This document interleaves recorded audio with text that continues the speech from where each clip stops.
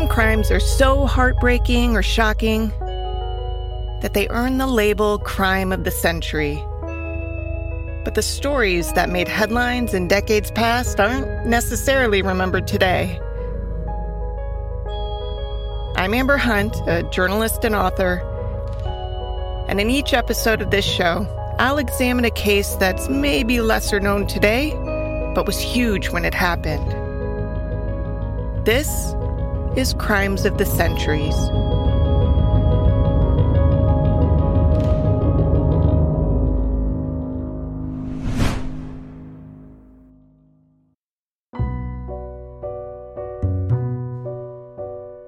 Barton Key stood in Washington, D.C.'s Lafayette Square, waving his handkerchief in the air, hoping to catch the eye of his lover.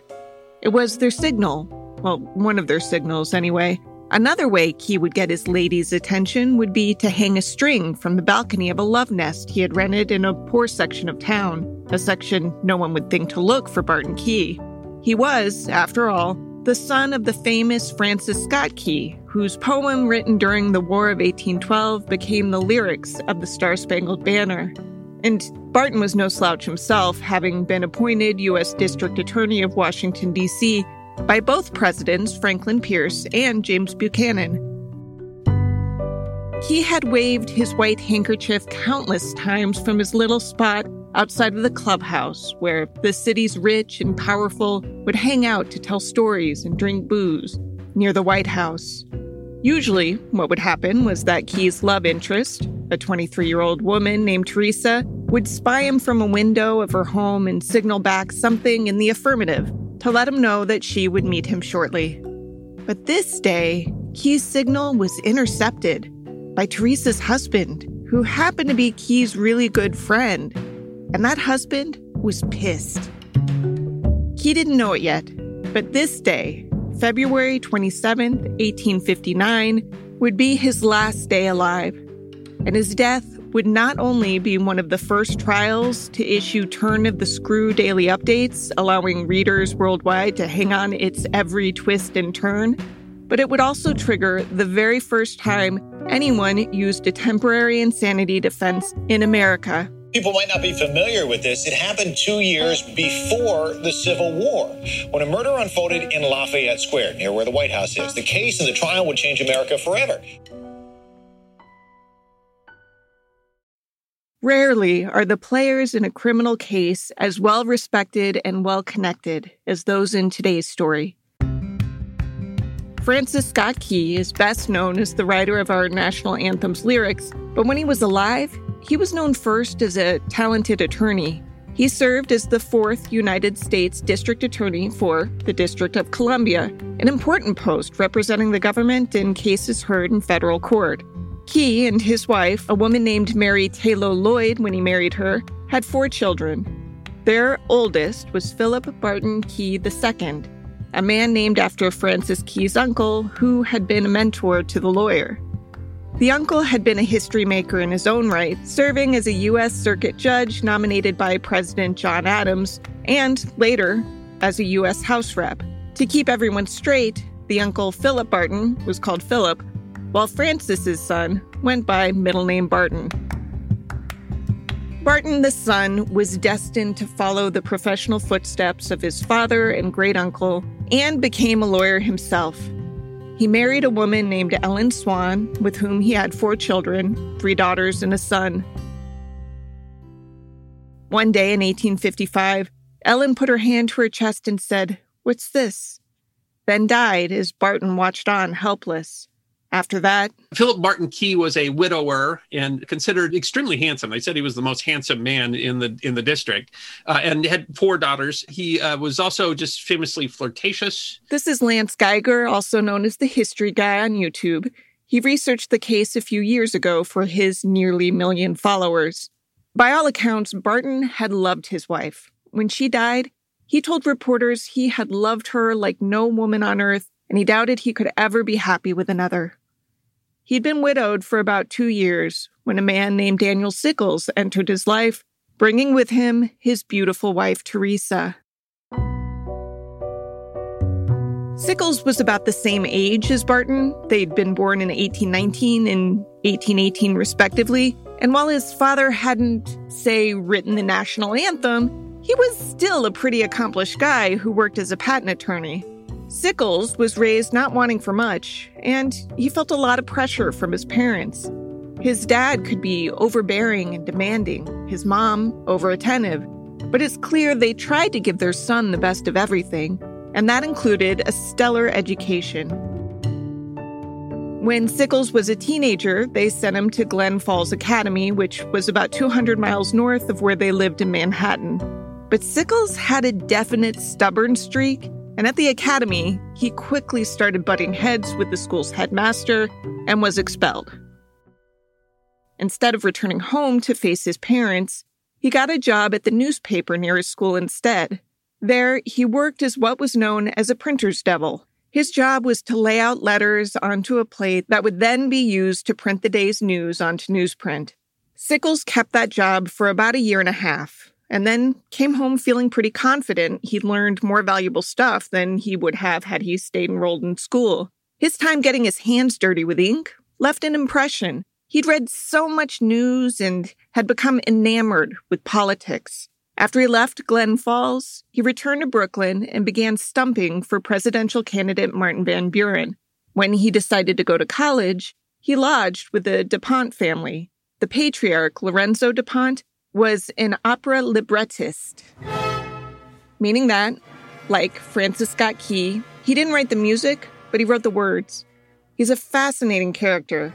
I mean, this guy collaborated with Mozart.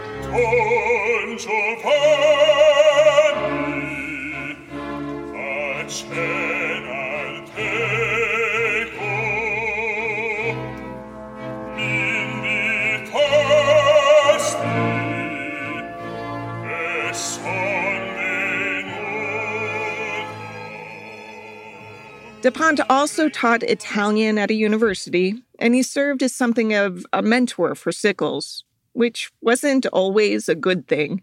He was, to phrase it delicately, a horn dog. He'd lost jobs because of sex scandals, and most historians believe that he was passing off a daughter as adopted, when in reality the kid was probably biologically his, but not his wife's. She was likely born to a mistress.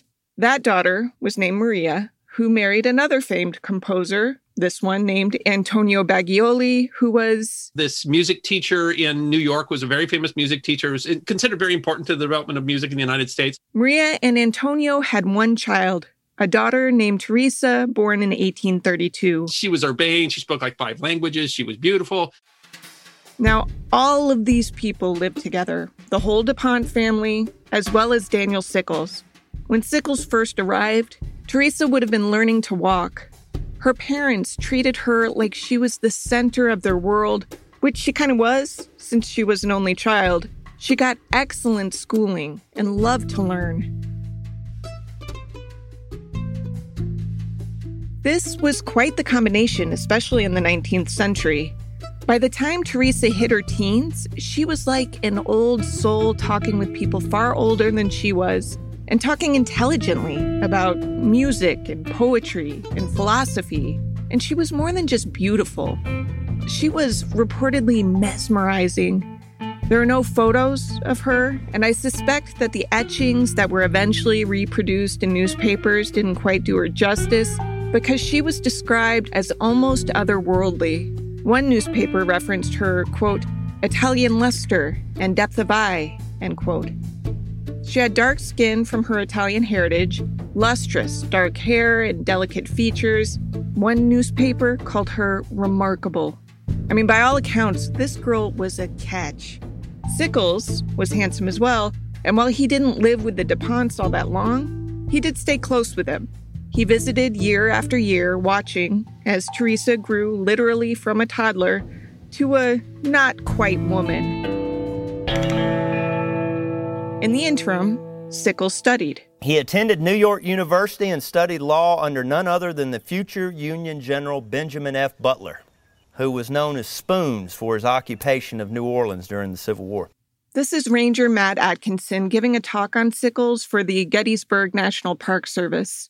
Under Benjamin Butler's tutelage, Sickles earned his law degree and passed the bar in 1843. He also got involved with Tammany Hall, a notorious New York political organization that was as powerful as it was shady. Daniel Sickles fit right in. His early years were marked already with graft. He was accused of stealing money from another man. He embezzled money meant for a political pamphlet, and he was accused of mortgage fraud. The connections made, though, through Butler opened a new world to Dan Sickles, and that new world was politics. He quickly moved up the graft-plagued Tammany Hall political machine, which he literally had to fight in at different points with knife and gun and so forth. Through Tammany Hall, he became the corporation counsel to the city at age 28, despite all those things in his background.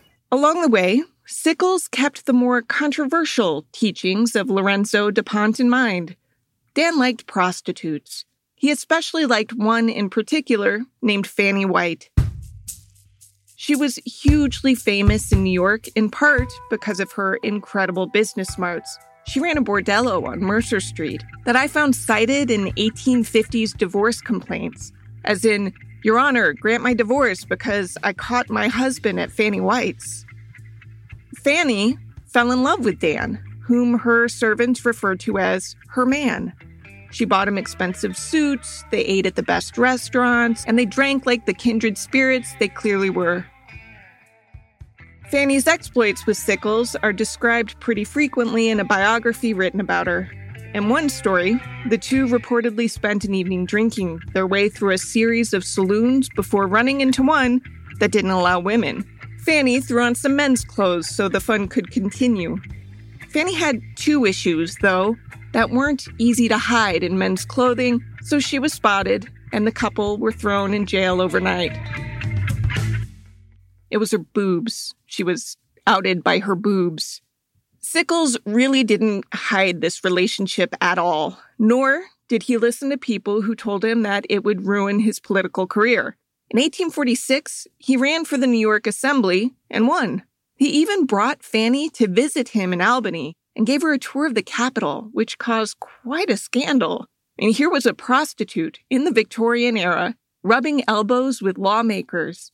Problem was, anyone who admitted recognizing her would have to admit they knew her from rubbing other things. So Sickles got away with it. In 1856, he was elected as a New York state senator. He must have been incredibly charming because he made a lot of really powerful and dedicated friends. The lawyer-turned-politician James Buchanan, for example, loved the guy. He liked him so much that when Buchanan was appointed in 1853 as United States Minister to the United Kingdom, he tapped Sickles to be by his side. Sickles knew that many didn't approve of his extracurricular activities, but the nation's most powerful tended to look the other way, so he flat out didn't seem to care what social norms he was bucking. He was a lifelong philanderer, and one of his friends called him on it and said, "You really got to stop being so public about your affairs." And he just said, "Well, I wouldn't recommend this to anybody else, but that's really who I am." Fanny wasn't his only love interest. He had been watching Teresa mature, at least a bit. When she had reached the ripe old age of 15, Sickles homed in. He was more than twice her age when he proposed. Neither set of parents were pleased, but Teresa and Sickles seemed to be in a bit of a hurry. They got married in a civil ceremony without their parents' blessing. Then, once the families realized this thing was happening with or without them, they agreed to let the couple marry again 10 days later in a church. The date of the second wedding was September 27th, 1852. The couple's one and only daughter was born about 7 months later. It seems there was a reason for the rushed nuptials. Fanny was pissed that her beau got married and, according to her biography, she beat Sickles with a horsewhip. But his marriage didn't end his fun. He was married, and I think he truly loved this lady. I believe he did. But nevertheless, it was just a formality to him. In truth, this was true of a lot of Victorian marriages. Washington was just kind of crazy libertine at the time. I don't know if we really realize that. And I don't know how much scandal it would be today, but there are all sorts of stories where senators and congressmen were carrying on with each other's wives and affairs and prostitutes and births out of wedlock and all sorts of stuff going on. As much of a maverick as Daniel Sickles purported to be in some aspects of his life, he wasn't willing to buck this particular trend and stay faithful to his wife. And he had ample opportunity because of his jet-setting job, particularly when Buchanan asked him to be the Secretary of U.S. Legation in London. So he's married to this beautiful, intelligent, socialite woman, and he just cheats on her all the time. Now, Teresa had been an only child to devoted parents, and she was smart and beautiful and all the rest. So she no doubt was used to being the center of attention. Sickles really did seem to care for her and their daughter, Laura Buchanan Sickles, enough so that he had them move to Washington, D.C. when he was elected to the Senate in 1856. A lot of the men, and Congress was 100% men back then, left their families at home and visited places like Fanny White's on Mercer as often as they pleased. Sickles still frequented the brothels, but he went home to his wife at night. Along the way, Sickles befriended Barton Key, the man with the handkerchief from the intro.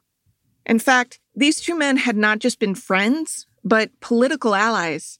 Key had been appointed U.S. District Attorney for D.C. by one-term President Franklin Pierce, and when Buchanan surprised many by ousting him in the primary at the 1856 Democratic National Convention, Key assumed he'd lose his job. New presidents often clean house and bring in their own people when elected. But Key appealed to Buchanan's buddy, Sickles, and Sickles went to bat for him, helping him keep the post. Key and Sickles had a lot in common. They were the same age, they were both lawyers and womanizers, they routinely had affairs with other men's wives. You'd think this might make Sickles a little suspicious when Key started hanging out with Teresa virtually nonstop. But Key said it was innocent, and Teresa said so too, and I guess Sickles put blinders on and chose to believe them. And he believed this again and again because he was confronted with rumors repeatedly. People would say, "Hey, Barton's seeing a lot of your wife, don't you think?" Sickles asked Key about it, and Key said, "Don't be ridiculous." And you know what Sickles did? He believed him. He believed Key. This lasted well over a year. Key and Teresa were described by many as inseparable, especially when Sickles was out of town. She would have her carriage driver swing by and pick Key up, then direct that they take back streets to get where they were going. They would dance together at legendary parties Teresa was known for throwing. It was physical, of course, but probably emotional too. Anyone paying attention might have noticed that, in this day before widespread photography, the only image hanging in Key's home was a poster of a famous ballerina who was a dead ringer for Teresa. Throughout all of this, Sickles believed the relationship was chaste. But then, on February 24th, 1859, Sickles got a letter that would change all of their lives. The fateful letter arrived by messenger as Daniel Sickles readied for his day.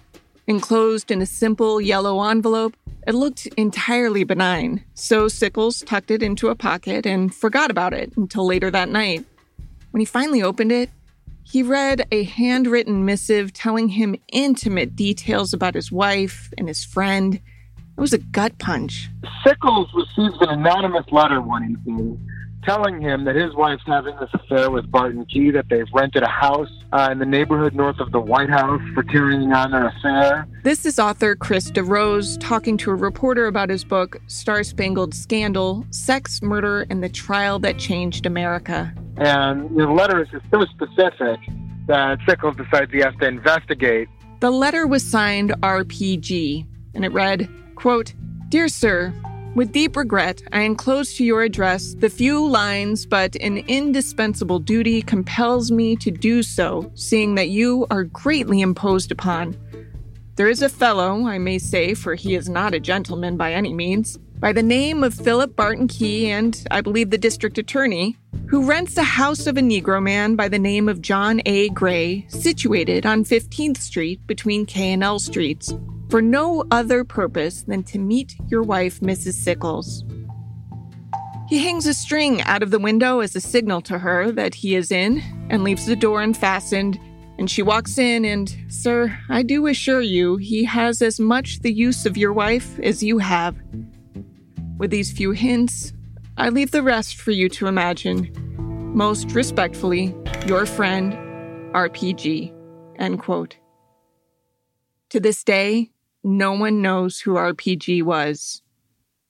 Now, Sickles had heard rumors along these lines, and he might have dismissed this one too, but it was just so specific and detailed. And he figured, how hard could it be to look for this house and find out if Key is renting it? So he roped a friend into doing it. That guy, Samuel Butterworth, was a fellow lawyer. He agreed to help out and started to do some snooping.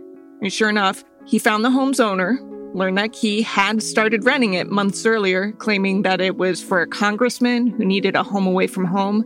But Key was the only man spotted going in and out. He was often joined by a lady whose face was usually covered by a shawl, but everyone knew who she was. They knew both of them, actually. And the house was in a poor area of town, but Key and Teresa were high-profile people, and Teresa was married, so word had spread. Sickles was basically the last to know. He confronted Teresa. After a weak attempt to deny it, she admitted everything, and this was February 26th, so 2 days after the letter had arrived. Sickles wanted Teresa to confess in writing, so she did. She wrote a surprisingly level-headed, graphic account of the affair, including descriptions of where they did what and when. She would go to the house on 15th Street and undress. I did what wicked women do, she wrote. The most recent liaison had been Wednesday of that week, a day before the anonymous letter writer tipped off Sickles. After writing and signing the confession, Teresa had 2 women sign it as witnesses and then turned it over to Sickles. Teresa cried, Sickles cried, and the house was full of misery that night. Teresa was so upset and ashamed that she wouldn't let herself be comfortable in a bed. She slept on the floor in a separate room from her husband. One of her girlfriends happened to be visiting her and testified that Teresa was desolate that night. She also testified that Sickles wailed all night long, these animalistic-sounding sobs. The next morning, Sickles had a few friends over to talk to them about what he should do. Butterworth, the friend he had used as a sleuth, was among them. While he was talking, Sickles happened to look out his window, and he spotted Key waving his handkerchief. It was one of the ways Sickles now knew that his former friend signaled his wife for sex. Key had in his pocket a pair of opera glasses that he would use to spy at the Sickles home, looking for Teresa to signal back from one of the windows. This morning, he didn't spot her. It was unusual, and the two had been joined at the hip for so long.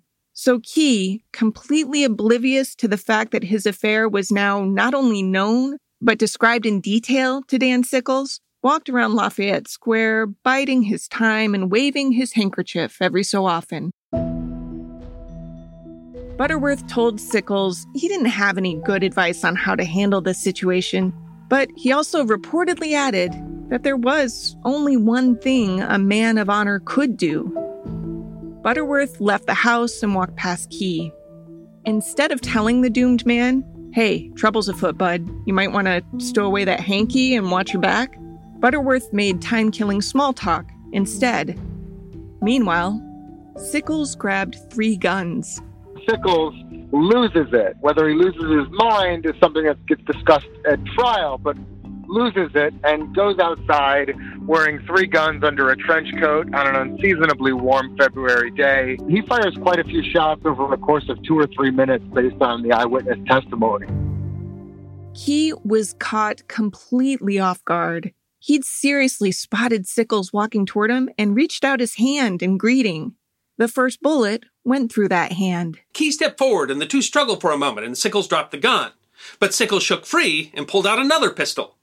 Unarmed, Key cried out, "Don't murder me!" and threw the only item he had with him, a pair of opera glasses, at Sickles.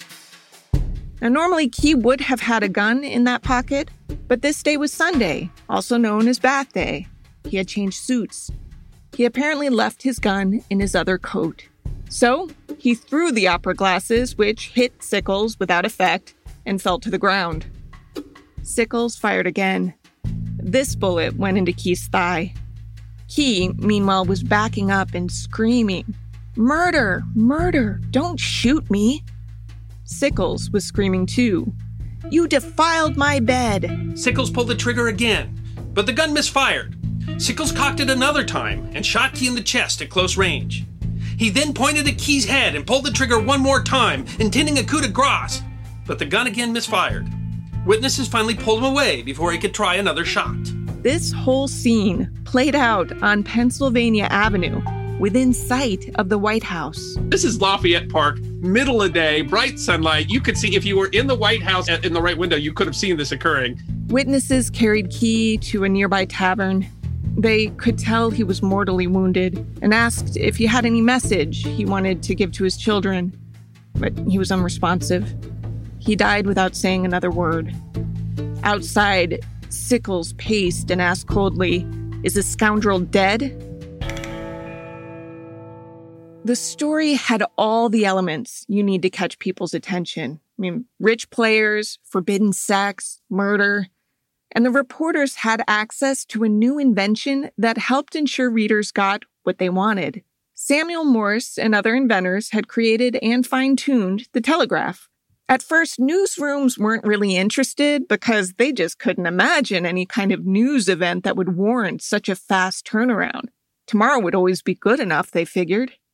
But when this story came along, the demand for details was so incredibly high that the telegraph was a godsend. Reporters swiftly sent their stories to editors nationwide. According to DeRosa's book, the American Telegraph Company wired up to 2,500 words per hour. More than 16,000 words a day were sent to New York alone. The Associated Press alone telegraphed about 152,000 words, costing the wire service about $3,600. It was the most covered event in human history up to that point. So you had the telegraph running at full speed, transmitting thousands of words all over the country. And it was the first case that we all followed at the same time as Americans, the first scandal. And that speedy dissemination meant that the case was the talk of the town everywhere. At every dinner table in America, people were debating over this case, and everyone had an opinion about it. Now, how Sickles turned himself in speaks to how connected he was. He went to the house of the U.S. Attorney General at the time and surrendered. Police arrived and whisked him off to jail, where he spent his first night in awful accommodations, reportedly waking up with his skin covered in bed bugs. Even though those were the conditions other prisoners had to endure, Sickles was moved into the jailer's office after that first night, and he was allowed visitors. Normally, this kind of crime would have been prosecuted by the U.S. District Attorney in D.C., but considering Sickles had just shot him to death, he was indisposed. Instead, a man who had filled in for Key over the years was appointed by the president, who, remember, is James Buchanan, one of Sickles' close friends. It would be the most talked about trial in the nation's history.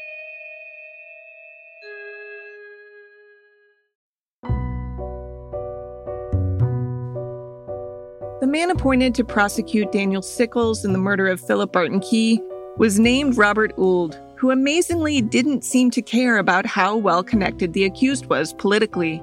And by all accounts, it doesn't sound like he had any intention of throwing the match. He argued forcefully to keep Sickles' supposed motive, his discovery of the affair, out of evidence. But generally, the judge kept ruling against him. Ould's stance was that Sickles' motive didn't really matter, and if you let him get away with this, it would mean that anyone could kill someone they're mad at. Despite being accomplished and even seeming pretty passionate about the case, Ould didn't have a lot of experience actually arguing criminal cases in a courtroom, and he was outmatched. he was up against some talented defense lawyers. James T. Brady is still considered to be possibly one of the most talented lawyers ever to sit the bar in New York State. He tried dozens of murder trials. So Brady and his partner defended him, and they brought in Edwin Stanton, who was really brought in because he really understood the Washington, D.C. scene, I think. And Edwin Stanton, of course, eventually he practiced law some with Abraham Lincoln and was in the government even at the time, but he would become Secretary of War during the Civil War. So that's the defense team going against a guy that doesn't have a lot of trial experience. The showdown was pretty lopsided. It didn't help the prosecution that the judge in the case seemed to rule in the defense's favor on almost every request. One notable exception was that the defense had wanted Teresa's handwritten confession entered into evidence. The prosecutors didn't, of course. And on this issue, the judge agreed, forbidding the letter to be shared with jurors. Sickles apparently told his lawyers he didn't want it released, but his lawyers believed it would help his case if the tawdry details of Teresa and Key's affair made their way into jurors' minds one way or another. So the defense leaked the letter to reporters, ensuring that it was published in newspapers literally worldwide. Newspapers in the UK that hadn't even written about the trial much somehow saw fit to print the confession word for word. It was the only way the defense figured they could get Sickles off. They, of course, couldn't argue that he didn't do it. It was broad daylight, there were many witnesses, and he confessed to everyone he ran into. And the defense also couldn't claim he was insane, which had been used as a defense in previous cases. In this case, Sickles couldn't plead insanity because people had interacted with him before and after the killing, and he was quite well aware of his surroundings and what he was doing. And so they argued that he was just temporarily insane. That's a very novel defense here in the Sickles case. The justice system was largely based on the United Kingdom's, and the UK had fairly recently dealt with a game-changing case of insanity. In that case, a Scottish guy named Daniel Naughton traveled to London to kill the Prime Minister because he said Tories in his country were harassing him and even plotting to murder him. To put a stop to it, he fired his gun when he thought he spotted Prime Minister Robert Peel, but it was actually Peel's secretary, Edward Drummond, who died from the gunshot 5 days later. Before Naughton, the English courts had only accepted an insanity defense if someone were obviously stark raving mad, like a wild beast. This case challenged that because Naughton could very clearly articulate why he'd killed the man. But he was also clearly delusional. A new test was born to gauge insanity. Number one, did the defendant know what he was doing when he committed the crime? Or number two, did the defendant understand his actions were wrong? It was called the Naughton test, and after being shipped overseas in 1843, its first real use in the U.S. was the Sickles case. It wasn't an apples-to-apples application because Naughton's insanity wasn't brief. He wasn't suddenly pushed to kill the Prime Minister. He'd been delusional for some time before and would continue to be afterward. Sickles, on the other hand, was just fine until that RPG letter arrived, and his lawyers argued he was fine after shooting Key as well, but not at the moment of the murder. Temporary insanity defense, because people were talking to Sickles before the shooting. They were talking to him after. In fact, he went and turned himself in Franklin Square, the home of the Attorney General. Everyone said he seemed fine. And so to argue insanity, they just say, well, it was temporary insanity, really just long enough for him to walk across this square and kill the U.S. attorney. It was, as Lance Geiger put it, literally an argument that it's okay to murder someone if you're just really, really mad. Sexism, of course, played a huge role in the case. Women were property, yada, yada, yada. A man could cheat all he wanted and his reputation would be just fine, but a woman having sex with someone other than her husband was grounds to declare her ruined. DeRose again. Everything is sort of set up against Teresa. She's denied any sort of agency in the situation that, they sort of talk about her sort of like a child who was taken advantage of. So on one hand, she has no agency, but on the other hand, she bears all of the blame. So she's the one who gets cast out of society. You could see the imbalance in the prosecutor's approach. The prosecutor never brought up the fact that Sickles was a notorious philanderer who was doing exactly what he had shot Barton Key for. It wasn't just that he cheated on his wife, it's that he did it with the wives of other men. Public opinion was split, but not evenly. It's reflected in the newspapers at the time. More people sided with Sickles, the killer, than with Key, the killed. And so did the jury. The 12 men who heard the case agreed that at the moment he pulled the trigger, Sickles didn't know right from wrong. He'd been driven temporarily mad by a man who had violated the so-called unwritten law that basically allowed a man to kill in defense of the sanctity of their home and the virtue of their women. Edwin Stanton did the closing argument, and he did this sort of prudish Victorian defense of the family. And literally argue that by killing Barton Key, he had saved all the women of Washington from this horrible philanderer, Barton Key. And when he finished this eloquent, defense of the family, it raised applause in the courtroom. DeRose, the author, said the case had lasting effects on the judicial system. About 100 years after the Sickles trial, and largely as a consequence of the Sickles trial, it was almost impossible to punish anyone who had killed their spouse's lover. There's something called the unwritten law. It was the most rigidly adhered to law in the country, and you couldn't find it in any rule book or in any case. But throughout the country, juries were getting rid of these charges if they were ever being charged at all. Governors were pardoning people. Judges were throwing cases out of court under these circumstances. While the law was never codified, jurors upheld it in case after case. You might remember Harry Thaw's acquittal for killing Stanley White from the Evelyn Nesbit episode earlier this season. Jurors routinely gave men the right to kill their wives' lovers right up until the 1950s. And once society begrudgingly began to acknowledge that we women have agency, it was hard to argue that men had the right to kill their wives' lovers. And today, the general rule of thumb is that if you have time to consider what you're doing, you're probably doing it on purpose and could be found guilty of murder. If it's a spur-of-the-moment, act of passion type thing, you could get manslaughter, depending on the state.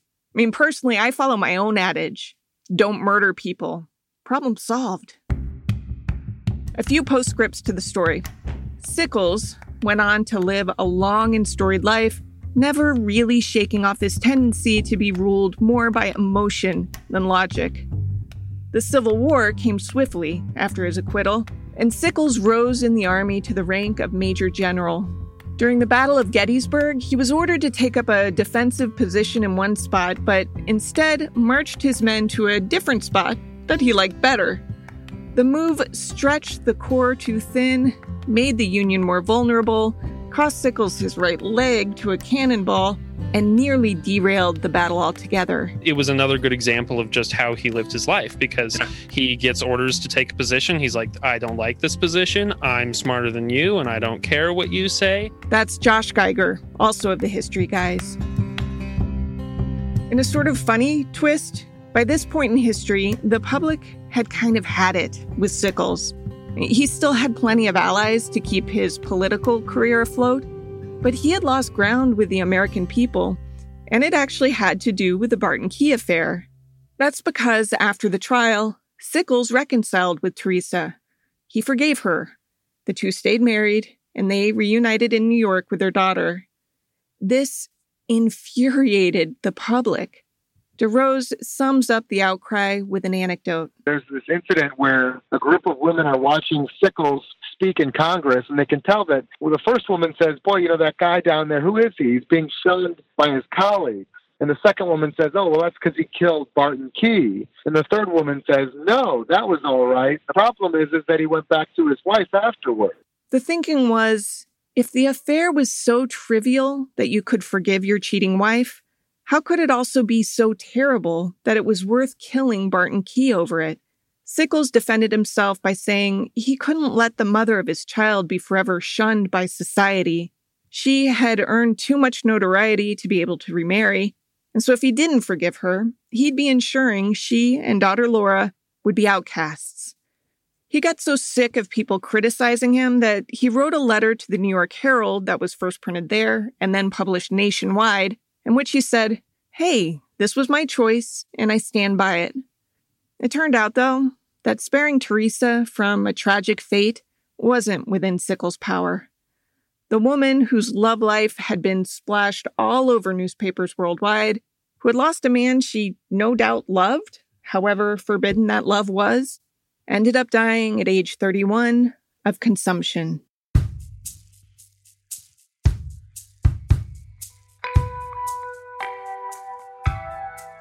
To research this story, I read Krista Rose's Star-Spangled Scandal, which I noticed gave ample credit to another book called American Scoundrel by Thomas Kennelly. I also read parts of Daniel Sickles' A Life by Gary Boulard. I used contemporary newspaper coverage as well, read more than I needed to about the Battle of Gettysburg, and saw videos of Sickles' amputated leg, which is still on display at the National Museum of Health and Medicine.